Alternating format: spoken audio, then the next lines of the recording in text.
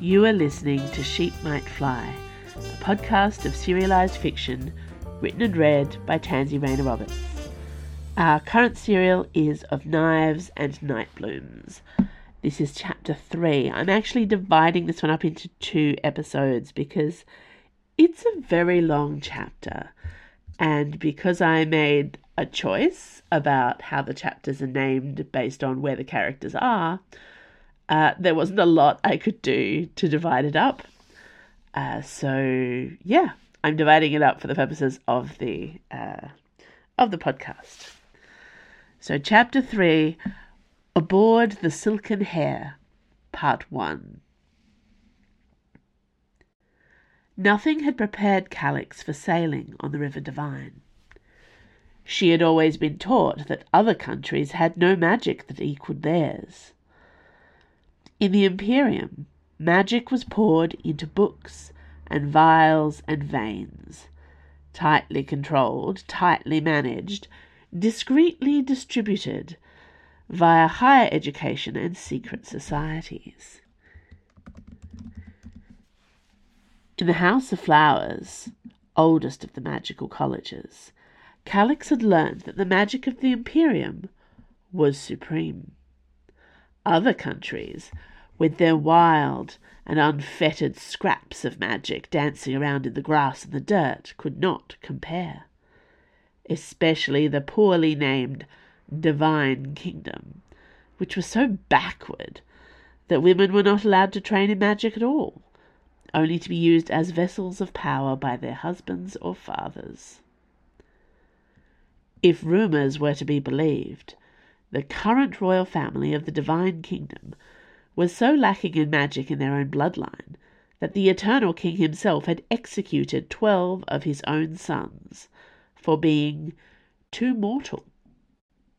That was the family she was sailing towards. The Divine Kingdom, such an antiquated culture that death and war were considered appropriate subjects of worship, and yet they had a river like this, wild, uncontrolled, available to all, brimming with chaos and power. Calix stood on the prow of the Silken Hare, her hired river barge, gazing out at the water. The River Divine curled out before her, wider than the canals she was used to back home, teeming with life. The water was bright and layered with lights and colour, like her own favourite silk robes back home. The river was thick with magic, heavy with magic, alive with magic. Calix wanted to drink every drop of it, swallow until she was bursting. Beside her, the prisoner looked unimpressed. "This isn't going to work," he said in a low voice. "You can't cheat the Black Raven of his priests." "I don't intend to cheat your god of death," she replied, watching for the wince as he said the word death aloud. Good. Some things should not stay unspoken. They gained too much power that way. "I intend to beat him, though, and the first step is you telling me how to end your contract." Icaros Swift, Hand of the Black Raven, gave her a distant smile. He was an attractive man, rougher than the courtiers with whom she sported these days. He was solidly built, like a bodyguard. His face was scarred and battered around the edges, but intensely compelling beneath that close-cropped beard. Dangerous. Once upon a time she would have considered him exactly her type. But that was a lifetime ago, when she was a rebellious daughter of the Imperium, a neglected wife with time on her hands. Now she was a matron, a widow, mother of a girl nearly old enough to sign a marriage contract herself. Calix had other things to worry about than whether a man would be good to her in bed. "The payment was made," said Icaros the Hand. His words came out sharply, swishing and vicious, like he was angry she was still alive to have this conversation. Seal was accepted. There is no ending to my contract, but the obvious one. It'll be fulfilled when I kill you. Calix could feel the golden threads running from his veins to her own, taut, alive with not only her power but that of the river. She was connected by a similar thread to everyone on this boat, except her daughter Nimue, all sworn loyal to her service by the magic she had cast upon them. That final spell, the one she exploded into the air as the assassins drew in around her, their threads shone bright instead of everyday dull, like gold wire, taut and everlasting. Icaros the Hand would never hurt her. "We'll see about that," said Calix calmly. "You and your friends serve me now. Your only mission is to get me and my daughter to the city of Phoenix Burning, alive and well." His eyes flitted to her and then away, staring at the dancing, roiling colours of the River Divine. "We'll see about that," he echoed. If anything, the thread between them grew brighter. The other priests of death were no more forthcoming. Calix made sure to speak to each of them individually, but neither the blade nor the needle gave her anything more useful than the hand. The magic compelled them to serve her, even to obey her, but it did not force devotion or love, not at first. The bond would bring that in time. The longer they were compelled to serve, the harder it would be for them to separate their own feelings from the magic. For now, they could resent her all they wanted. They belonged to her, blood and flesh. Betrayal was unthinkable. They could be more helpful in telling her what she needed to know, why on earth she'd been made their target, who was behind the plot. Surely someone broke a rule, Calix said, in frustration to Valeria the Blade. She could not get a read on the woman who had been disguised as a washer, when Calix drank her tea with her hostess at the Blooming Cup, pretending she did not already know she was marked for death 4 times over. For a woman who was capable of going undercover, of getting her hands dirty with servants' work, Valeria now held herself like a queen, an angry, potentially violent queen. She reminded Calix of one of her more intimidating magic professors. She tried again to get through to the cold-eyed woman. "No one in the history of your order has been hired to kill someone else's target.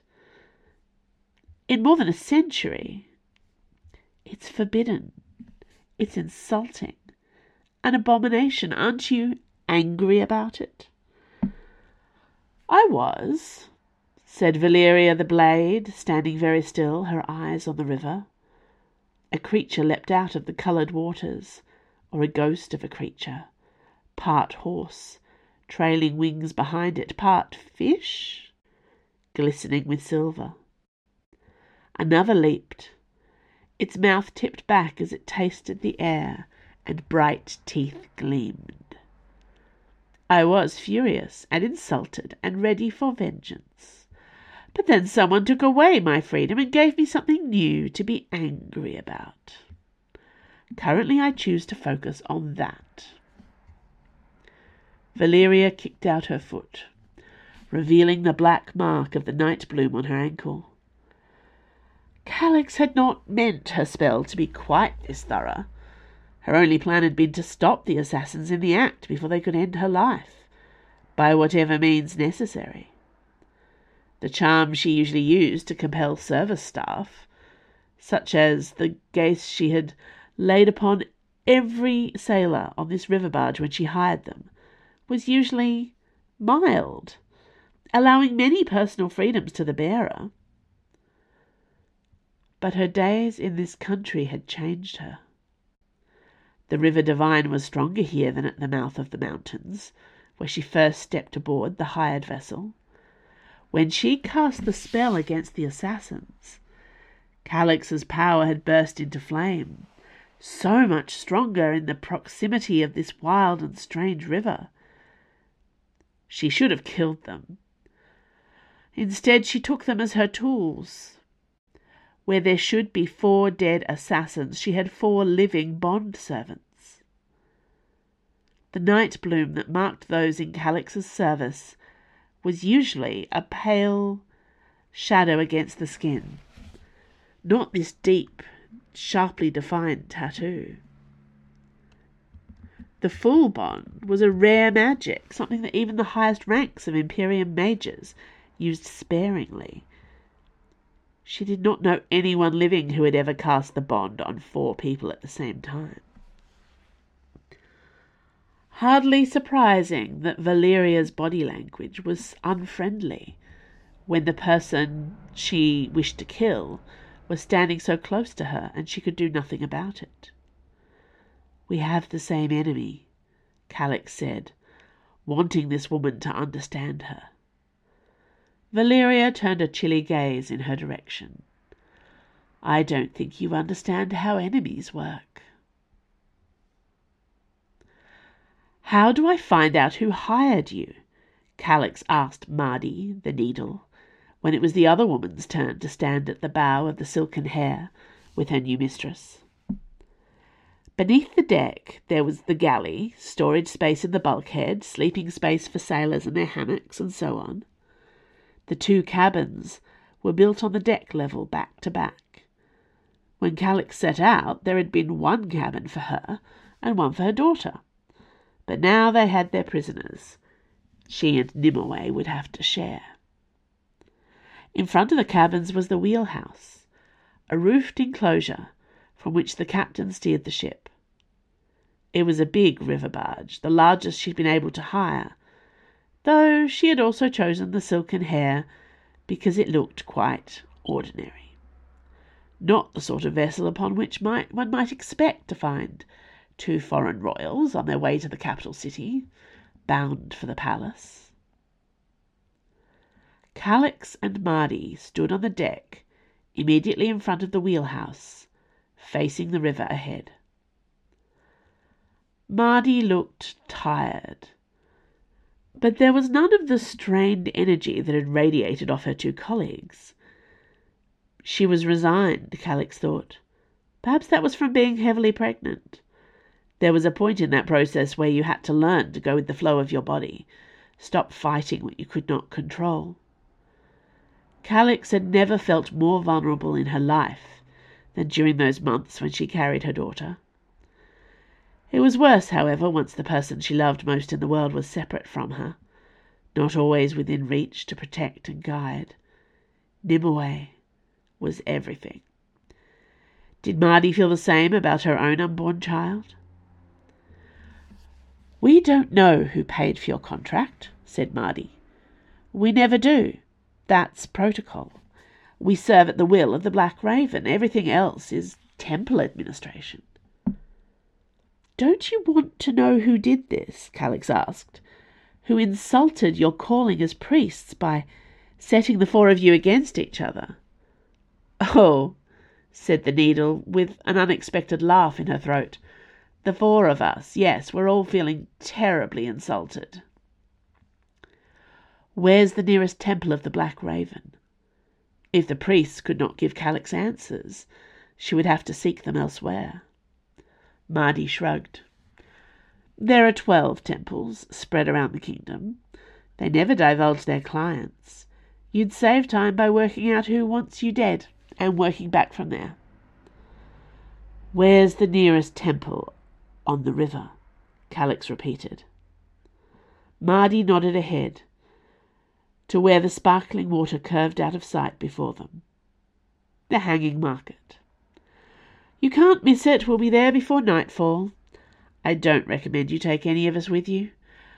We have a lot of friends there, and at some point Icaros is going to figure out how to cut that night bloom off his neck. When that happens, you'll be dead." "Icarus," repeated Calix. Interesting that he was the one Marty thought most likely to escape from her trap. "You have a lot of faith in him." "I have more to lose," said Marty distantly, her hand curving over her body. "Valeria will watch and wait and bide her time because she hates failure more than she hates inaction. But Icarus, he'll walk over broken glass to be free of you. I hate that I told you that. I hate that we serve you, that you forced us to this, but I can't fight you. I could have struck you all down dead in the blooming cup," said Calix quietly. Why was she feeling guilty about this? Why try to justify what she had done to her would-be murderer? "You planned to kill me, every one of you. It would have been easy for me to step over your dead bodies and continue on my journey." Marty turned toward Calix, revealing a wild, pained expression on her face. "I know," she breathed, "and yet what you actually did to us is worse." Thanks for listening to Sheep Might Fly. I'll be back next week with the second half of Chapter 3, Aboard the Silken Hare. This podcast was recorded on Palawa land. I acknowledge and pay respect to the Tasmanian Aboriginal people as the traditional and continuing custodians of Lutruwita, Tasmania. Sheep Might Fly is produced and edited by Andrew Finch. You can sign up to my author newsletter for updates. Follow me on Twitter at Chapter3a. And if you like this podcast, consider supporting me at Patreon, where you can receive all kinds of bonus rewards, early ebooks, and exclusive stories for a small monthly pledge. See you next week.